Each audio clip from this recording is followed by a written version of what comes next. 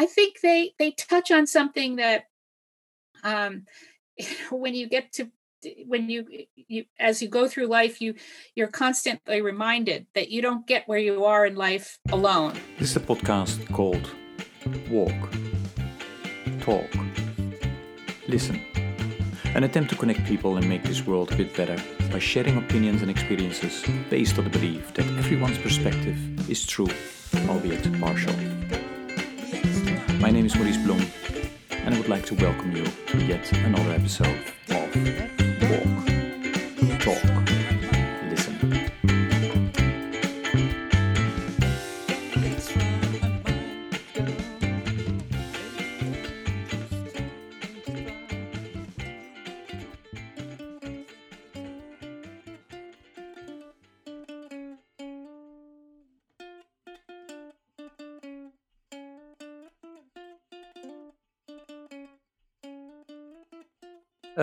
Good day, everybody. This is another episode of the podcast Walk, Talk, Listen. And as always, I'm delighted with today's guest who will introduce herself. Kate, please go ahead.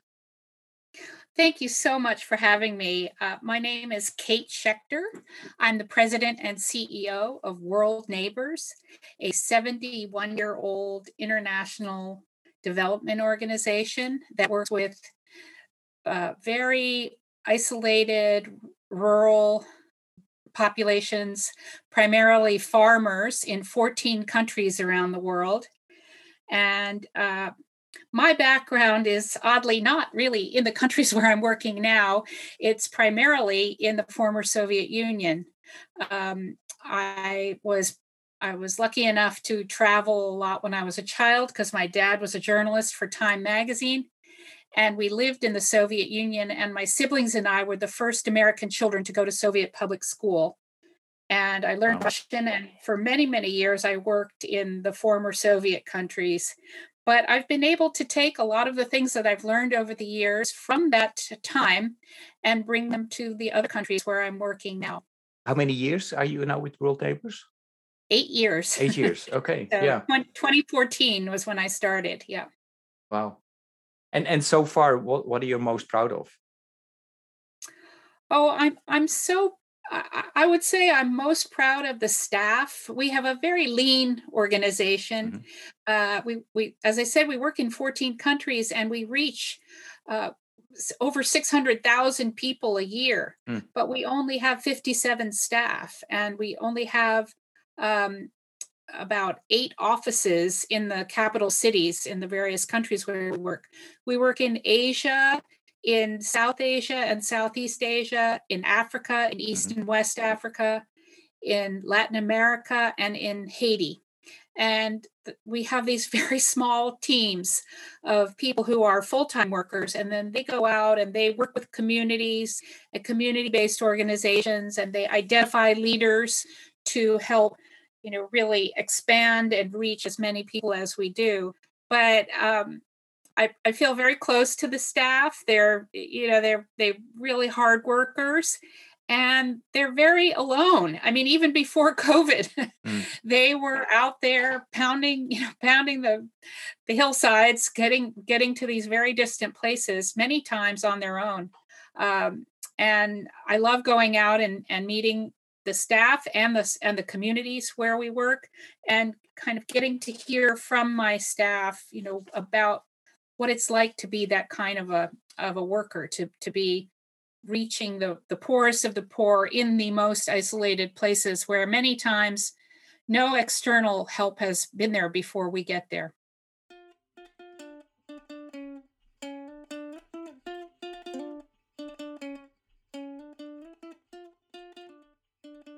Maybe one question about, because you alluded to, COVID and that's still going on.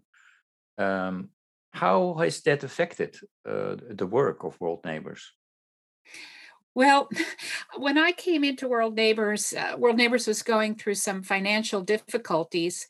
And one of the first things I did was to kind of push as much of the program, sort of operational aspects of the organization out to the field, and to really cut back on having big offices and cars and this and that and the other thing. And in many cases, if there were only two people in an office in a big city, my argument was, why are we paying rent when you really need to? So a lot of that sort of ratcheting down and starting to work from home and making sure that everybody had very good equipment and doing distance meetings, doing Skype meetings. 8 years ago, it was Skype. Now it's Zoom. And so we were really very, very prepared. I mean, it didn't send the sort of shock waves that it has in other places through our organization. And then in terms of the communities, they are so isolated that we were able to get to them and tell them that we, warn them ahead of time that your older children or your husbands are going to come back from the cities or wherever they're working outside of the villages, and they're going to bring COVID with them. And you need to be careful and follow these thank heavens, the protocols were not so complicated that we couldn't help them to implement them even in the most rural villages. So we've been very, very lucky. Our communities have been responsive. They have gotten vaccines when they're available, and we've helped them. We've done quite a few vaccine campaigns with local municipalities to try to help people to have access. And we have not had the kind of devastation that you've seen in some urban areas. We will make sure that in the notes of this podcast, people will be able to find the website of World Neighbors, and your organization is also active on social media as well. So we'll make sure our listeners can find everything about World Neighbors. Thank you. As well. Kate, well, you know that I started this podcast as a result of a 100-mile walk. It started 10 years ago, and as a result of COVID, I was not able to walk with others. So I thought, okay, I'm going to walk with my guests virtually. And the reason why I started the 100-mile walk is to raise awareness about hunger, poverty, injustice. If I would ask you, for which cause would you walk 100 miles in a week, 15 to 20 miles a day? What would that cause be? What would the reason that you would walk? I would walk for the primary mission of World Neighbors, which is to help people to help themselves through a process of helping people identify their strengths and then lift themselves up using those strengths. I feel very inspired by the methodology and by the principles that we work with every day. And I would definitely love to do. I mean, I'm involved in something very small where a group of people around the world walk every day for half an hour. And then we send pictures to each other of what we saw on our walk. And it's a sort of mini version of what you've been doing. And it doesn't have the same sort of spiritual aspect that yours does. But what you find is that even though people are doing it mostly for the exercise, there is very much of a spiritual aspect of it in terms of supporting each other and hearing about why somebody couldn't go today. Maybe they're not feeling well or something happened. So I would do it. I would want to take your challenge. That's great. Well, although I said I will not walk anymore, somebody else has to do it after 10 times. It seems that I might be involved in the 11th walk as well. And besides that, we also developed an app where you can log your miles that you walk. I mean, you're saying that you walk every day, so you can log your miles. You get points for it that you can use to help certain projects of my organizations around the world, because we have a back donor who helps with that. So, no, thanks for sharing that, Kate.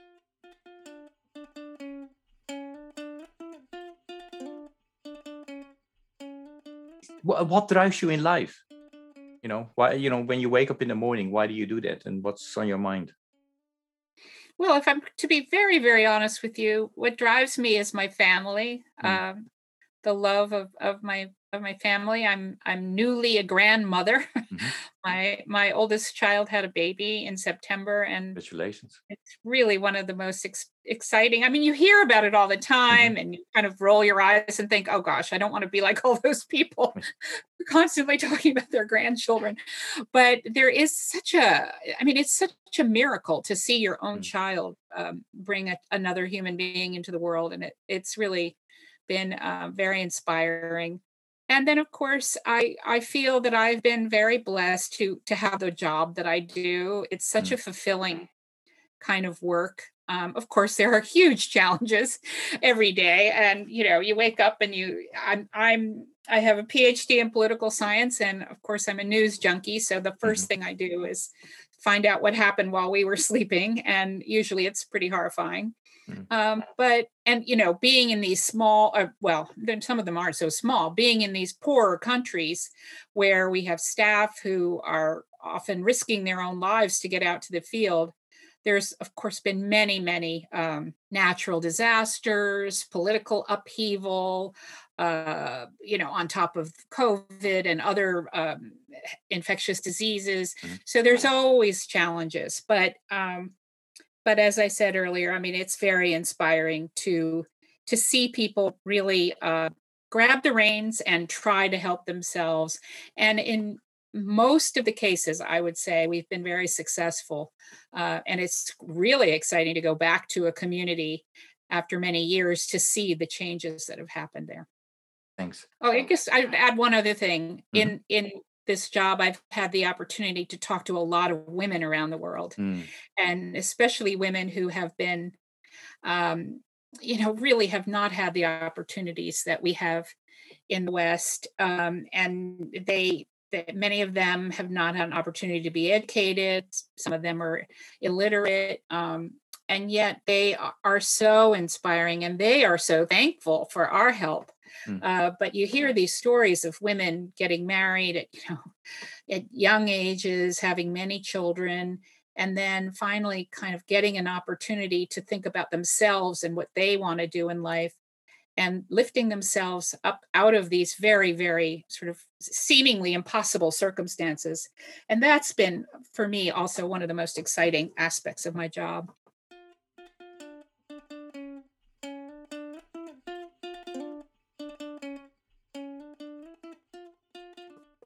That's great to hear, because I'm also very passionate about the 17 sustainable development goals, and we'll have some questions for you about that later. But SDG goal number 5 is about the role of women and gender in general, Mhm. and actually the enormous impact that it has if you invest in girls and women. Yes. That's great to hear. I would like to go back to your grandchild, about young children and youth.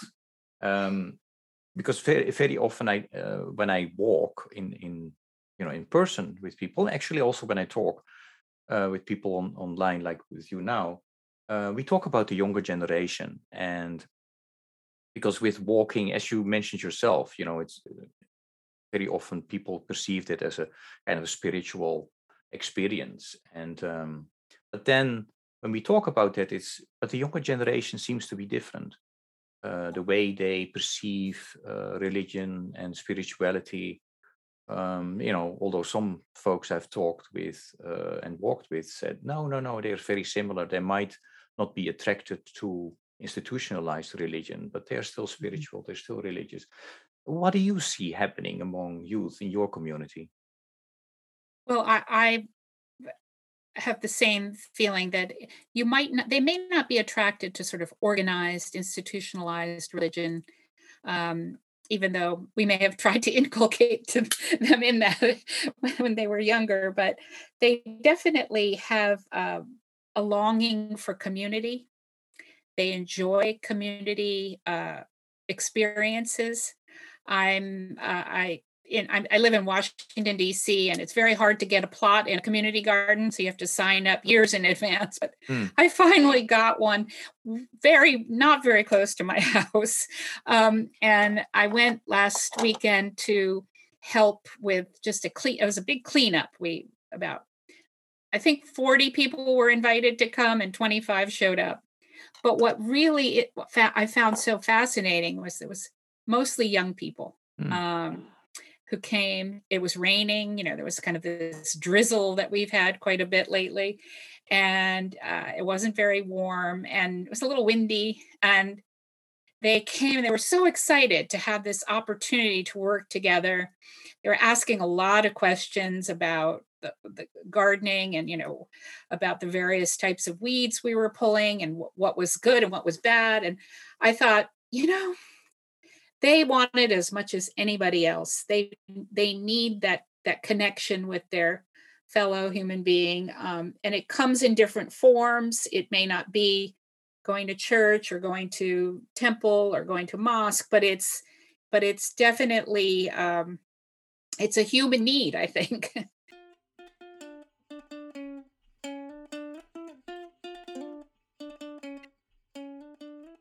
Interesting that you say that. I mean, working with the soil and looking at doing home gardens, etc. Is also in line with what I heard is that the younger generation is very concerned about climate, Yes, taking care of Mother Earth. So yeah, that's great to hear that you observed that, and yeah, thanks for sharing that. Before we started our conversation, we talked already a little bit about a lot is going on in the world, and unfortunately many things are not that great. What are some of the things that you worry about at the moment, or maybe let us focus what you worry about most at the moment? well, for me, the Russian invasion of Ukraine has a sort of personal aspect to Mhm. it, and I worry about it a lot. It's something I'm sort of constantly thinking about, and um, I feel the same despair that millions of us feel about this situation. It seemed like something that couldn't happen, and then all of a sudden it did, and we're all some of us are still kind of in shock from it. I spent many years working in Ukraine. I think the first time I went to Ukraine was right after the fall of communism in 1992. There were hundreds of children on the street children that were during the Soviet period, children were institutionalized. Some were really orphans, but many of them were living in what they called boarding schools, and they were what they called social orphans. Their parents had put them in the boarding schools because they felt that they would get a better education and they'd be better off in these institutions. And all of that collapsed overnight. And you just saw all these children on the streets. And actually, in my work at the World Bank, I got involved in trying to address that problem with the power of the bank, Mhm. and also George Soros had invested a lot of money in trying to address the street children problem. So that was the beginning, and then I spent many years doing healthcare development work in Ukraine, and I've been to all these towns that you see being destroyed now: Kharkiv, Mariupol, Zaporozhye, Donetsk, Mhm. and Kiev, of course, and Lviv. And so, and I have many friends there, and so that's something that I can't say I feel despair, but I Mhm. definitely feel anxiety about it. Mhm.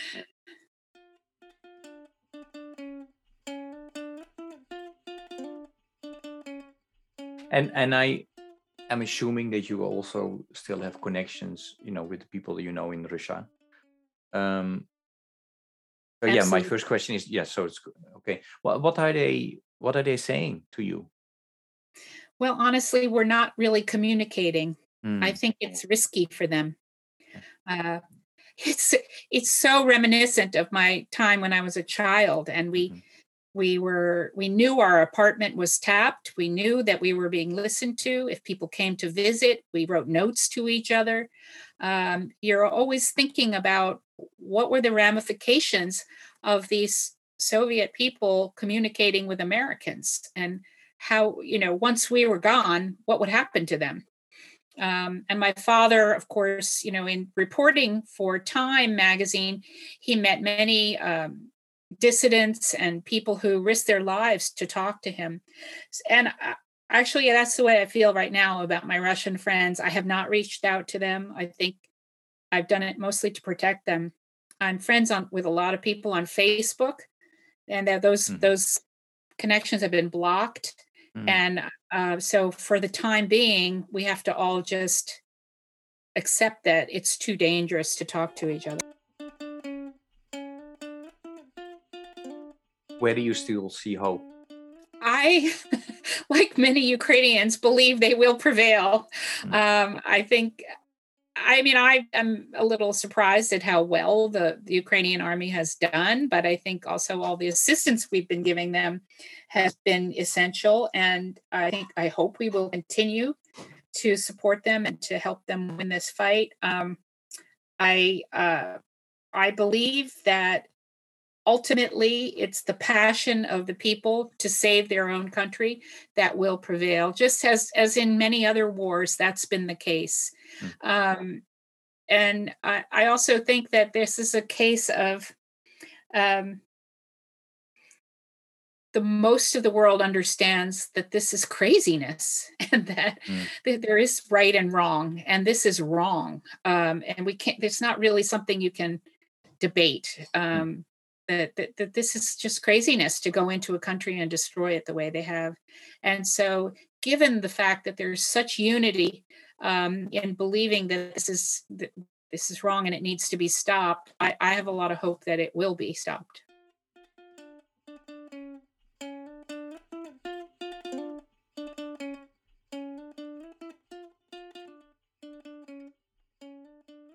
A part of where I see hope is the fact that as a world we identified 17 goals that we said if we are going to achieve those goals before 2030, our world is going to be better.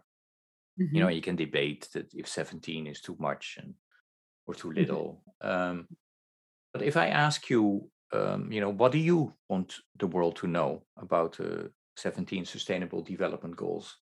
What is it that you would like to mention? Well, I think we were headed in the right direction before COVID. And for the first time in recorded history, we really were starting to tackle a lot of these massive problems that people thought were impossible to conquer. We had more and more girls going to school. We had much more food security than we had ever had before. People had access to water. We were starting to have more and more people, lifting themselves out of poverty and getting to a higher level of income. Things were on the right trajectory. And I think when you saw that happening, you knew it was possible. Now, of course, with the 2 years of the devastation of the pandemic and things coming to a grinding halt, we've lost a lot of that momentum. But given that we saw it once, I believe we can see it again.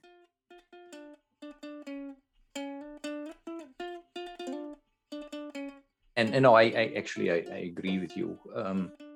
A group in the world, and that's growing now, is also saying, one of the reasons that we are going slower than we should is because we need to work on ourselves and as community to work on our abilities and skills to ensure that those 17 goals will be achieved. And they came up with the inner development goals. That's the result of those are 5 goals that they identified as a result of a survey that they did among more than 1,000 people around the world. I don't know if you've heard of them, but do you have any thoughts on that particular concept that you need as an individual and as a community that you need to? Well, honestly, before I had quote unquote met you, I haven't quite met you. person yet, but we've met online. Yeah. I had not heard of the inner development goals, but I looked them up, and I'm Mhm. very thankful to you for teaching me about them. And I'm eager to learn more, and to participate in that, in the development of those goals. I think they touch on something that, um, when you get to when you as you go through life, you're constantly reminded that you don't get where you are in life alone, that Mm. it always takes others who are willing to mentor you, to guide you, to give you advice, to be your friend, but also sometimes to be a facilitator in this world that's not so easy to get through. And then to, gradually try to do that for the next generation, so that you realize I wouldn't be where I am today without all of those people who helped me. I mean, it's that old idea of the village, that it takes a Mm. village to bring a child up, but it takes many villages for people to get where they are, in positions of leadership. So I really love this idea of kind of examining what more can I learn about myself that will help my organization and the people that I'm leading in the organization, but also just to know yourself better, to Mm. understand your own fears, anxieties, and then to be able to be more creative. I think one of the biggest roadblocks in being so busy all the time and running an organization, there's not a lot of time for creativity, and for allowing your mind to just relax and think about art and making things, Mm. and allowing yourself to write maybe stuff that isn't related to international development. And so I look forward to that. I hope that through learning more about the inner development goals, I'll be able to do that.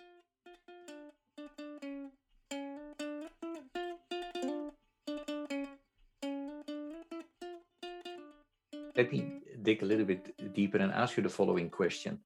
But this is about you. If I would ask you to mention a song or a piece of music that embodies for a big part of what you are about, which song or piece of music would that be? Well, there's an old folk song. It's an American song called "The Water Is Wide," and it's actually kind of a sad song. It's about how the water it's very far to get to the other side, and it it's been sung by various different musicians over the years, but the apparently the original lyrics were that that love, is it flourishes when you're young, but then it dies when you get older. And my husband and we got married pretty young, and we changed the lyrics to Mm. say that love is really exciting at the beginning, but it stays strong and just gets better and better over the years. And the song is about how far the water is, and you can't do it alone. You really need each other to row the boat and get across. And I love that metaphor. I think that captures so much about life in general. So I thank you for letting me know ahead of time about thinking about a song, because there's an awful lot of songs I love, but that one is really kind of a core song in my life. And is there, because you said there are several renditions, is there one rendition that speaks especially to you, or it doesn't really matter? James Taylor did it many years ago. Okay. A beautiful rendition of it in Okay. the original lyrics, which are a little depressing. Okay, but we will keep that in mind when we are going to listen to that song. And Okay. and again, to a reminder to the listeners, we have made on Spotify a song list with all the songs that are picked by my guests. So it's becoming quite a list of interesting songs of all kinds of genres, from classical to R&B to heavy metal and Uh-huh. folk. So I would encourage you to check that out.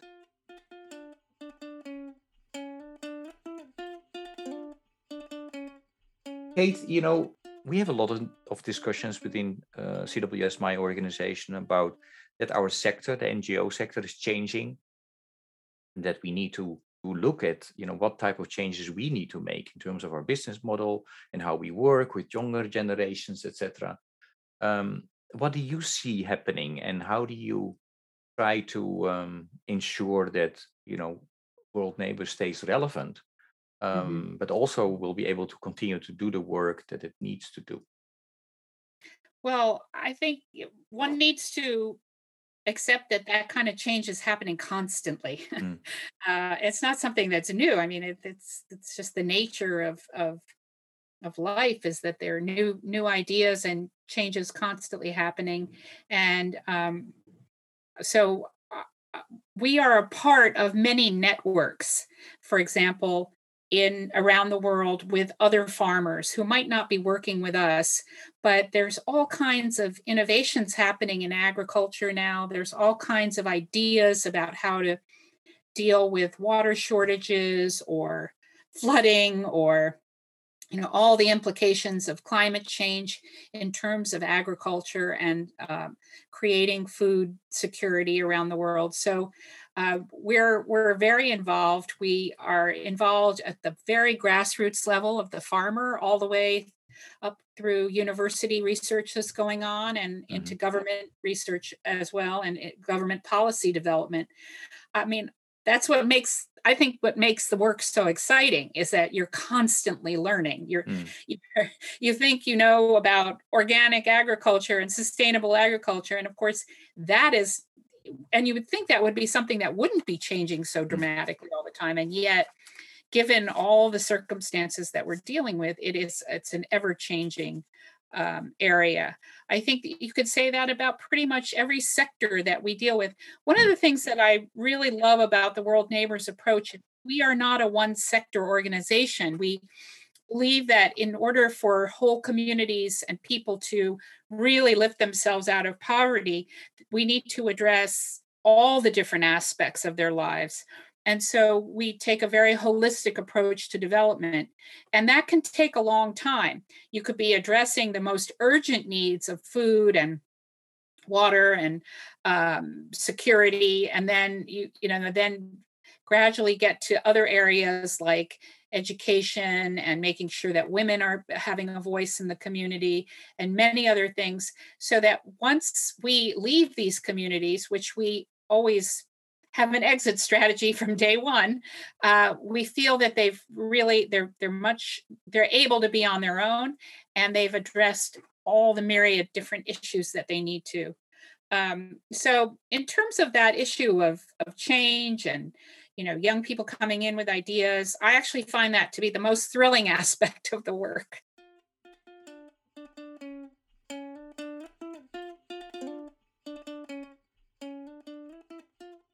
My organization celebrated last year its 75th anniversary, Mm. and I think World Neighbors is also getting close to that.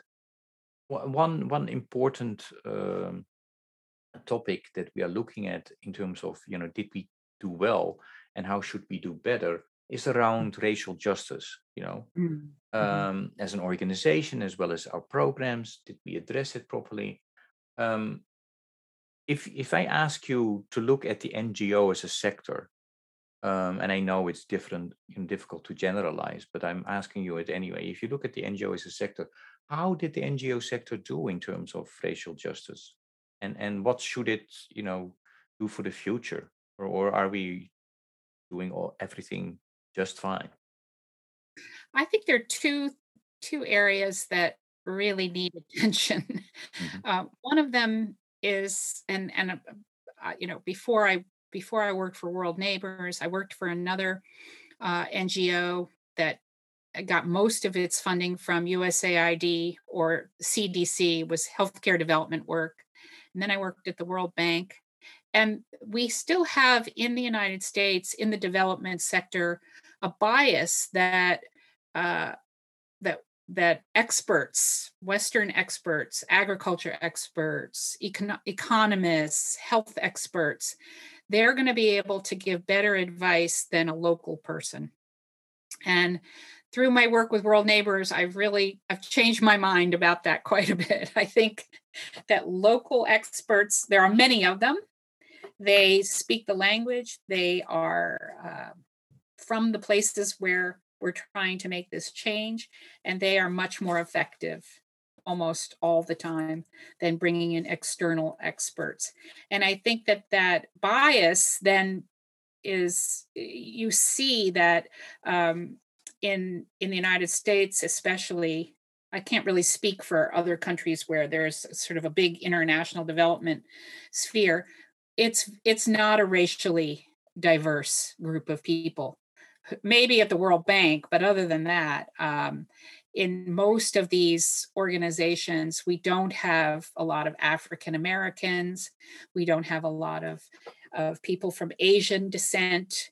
It is not a highly diverse group of people who are developing these ideas that we're talking about, the sort of ever-changing innovations that are happening. So I think we need to do a lot of work to try to bring in a more diverse young population, teach these issues in universities, and then encourage people from many different backgrounds to come into the field.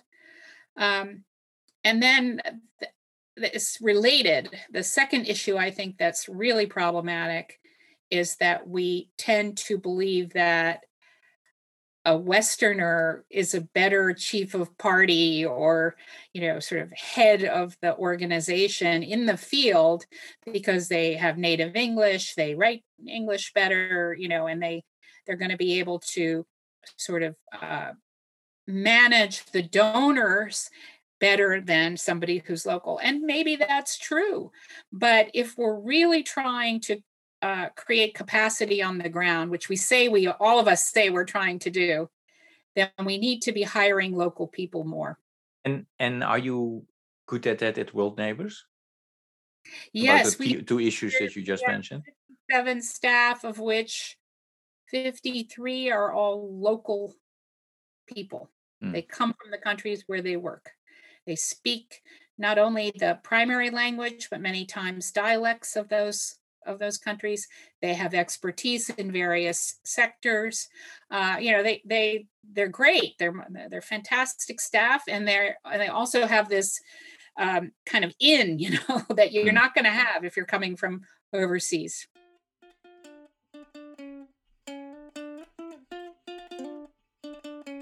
I actually wanted to ask you a question, because you, in the beginning of our conversation, you alluded to, the empowerment of women, giving opportunities for girls. If you look at your own career, so is there a lesson that you learned that you would like, to share with the young girls out there who also ultimately would like to be in a leadership position in the work, in the sector that you and I work? That's a tough one. I think there's still a lot of obstacles for women. I mean, they're not necessarily at the lower or middle management level, but once you start getting into top leadership positions, you don't see a lot of women.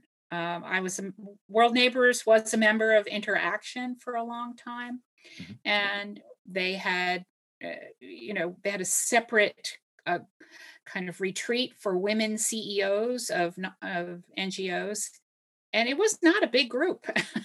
I was really pretty surprised. And there are very powerful, fantastic CEOs who are women running some of the biggest international development groups in the world, but the obstacles are still very much there, and it's a lot of the things that held me back are still in place, and so it's still going to be a tough uphill climb for a lot of young women. Unfortunately, that's kind of a negative, kind of a depressing message, but it's the reality that I've seen, unfortunately. Yeah, these type of conversations go always fast.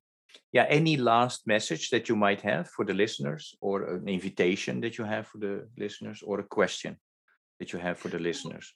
I guess one thing that I always like to talk about when I'm giving lectures at universities or speaking with civic groups or any kind of opportunity they have is that, and it's kind of it's a moot point for the people who would be listening to your podcast because they clearly are global citizens. They're interested. They want to hear what people are doing out there in the world. But I would encourage them to continue to be clued into what's happening in the world. You obviously care, and there are many things that people can do. I know sometimes it feels like your little bit is not that important, but it is. It's very important.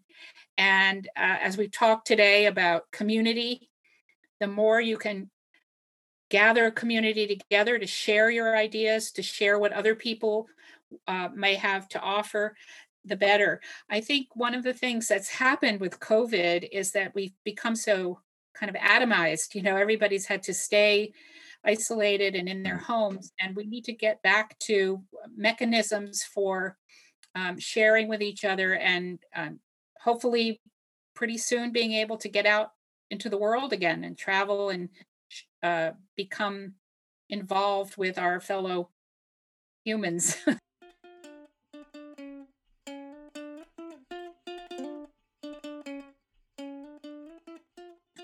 Yeah, any question that I should have asked you and didn't? Um, no, I was waiting for you to ask me about the song, and you did. I guess I would like to ask you if you could Yeah. tell me a little bit about how, I know that your position is in measurement and kind of looking at impact. Could you tell us a tiny bit about how you do that? Because that's a big challenge for everyone in my work Yeah. sphere. Now you're asking me a very difficult question. Oh, sorry. No, but I will try. And no, so it's a position that I recently took because before I was our executive vice president, more Mhm. responsible for strategy. Um, since the beginning of the year, I'm the chief sustainability and impact officer, and there are two things that I can say, two or three things that I can say about it. One is it's still a job that is evolving. Especially the sustainability title or word is used to look at sustainability really in the widest sense of the word, a broad definition, looking both at the sustainability of the organization as a whole, as well as, contributing to the sustainable development goals, Mhm, mhm. to put it simple. Impact has to do with, yeah, I mean that, time is ticking, and how do you get in business terms the best return of investment, and again that's broader than maybe the business point of view where you look at the dollars. No, it's also investment in girls and women and how they will contribute again to those 17 sustainable development goals. But why I was looking at why I came up with this interest in the inner development goals, Kate, is if you look at impact in making a difference in the world, it was also about why going back to the mission and vision of the organization, the purpose, why are we there? And again, the most simple translation for me, and that's still part of the discussion within the organization, is how do we contribute to those 17 sustainable development goals that we as a world identified, and how can you do that in the best way?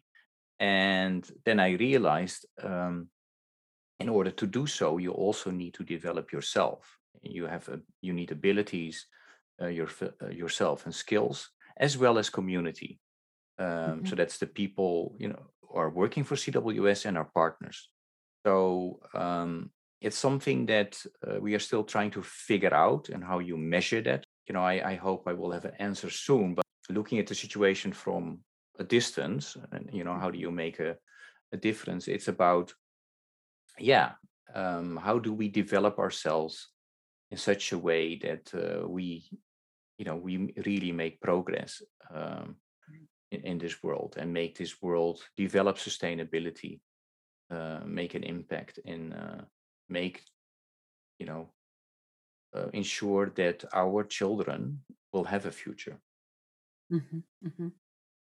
But Very, very interesting. And I think this idea of inner development goals is going to be very appealing to everybody as well. yeah, I mean, I also, it's not to say that you don't need data. Of course, you need data as well. Absolutely. And science is important as well. But I think the way the inner development goals are developing and are evolving is also looking at that. It's also about, yeah, really developing skills and abilities to move our agenda forward. And the 70 sustainability goals are very tangible. Um, Mhm. Not always easy to measure, um, especially if you have relatively smaller type of projects. Um, but yeah, so I don't know if it's a helpful answer. It's still developing, but what I really like about the fact that we came up with this title is that I think we started the right conversation. Now Right. it's um, yeah, making it part of our agenda and not talking about, when you talk about COVID, for example, for me, it's not going back to what it was before. It's how do you deal with the situation that we have now? And Right. even if COVID is going away, influenza will be there. So what does that mean for us as an organization, as an individual? If we think about travel of coming together, how can we learn from the last 2 years to make it still making these Zoom calls that you and I have now very valuable and continue to be valuable? It doesn't mean that there is not an added value if we meet in person, but maybe we can be smarter on when and where we meet and how. So, Right. yeah. Right. Absolutely. Fascinating and creating kind of depth that most people don't really bring to this question of sustainability and impact. Um, as you say, of course, data matters, but there's so many other aspects to what happens when people really change and they are able to get out of this level of poverty where all they can think about really is their next meal, Mm. and start to think about many other aspects of their lives, uh, improve their health, improve their education, and then, of course, help their children to have much better lives than they led. So it's very, I think it's, I mean, I've learned a lot from both preparing for and then listening to you today. Thank you. Yeah. No, thank you. And that's what I hope, this podcast is contributing a little bit to, is it's built on the premise that everyone's perspective is true, albeit partial, so that you Mm. see that, you can build on, even if the commonality is small, that can be a start of a dialogue, a conversation, and even collaboration ultimately. So yeah, Which I is so hope that the important podcast days that is we doing that. find ways to talk to each other and Mm. listen to each other. Yeah, Yeah. listening especially is Mhm. is really important. We should, as a world, listen more. And I think we'll make big strides forward. Yeah, thank you so much, Kate, for this conversation. I really enjoyed it. I learned a lot. So as I always do from people I talk with, is pretty amazing. I feel so privileged always. So yeah, thank you so much, and good luck with everything you do. Thank you. Thank you very much.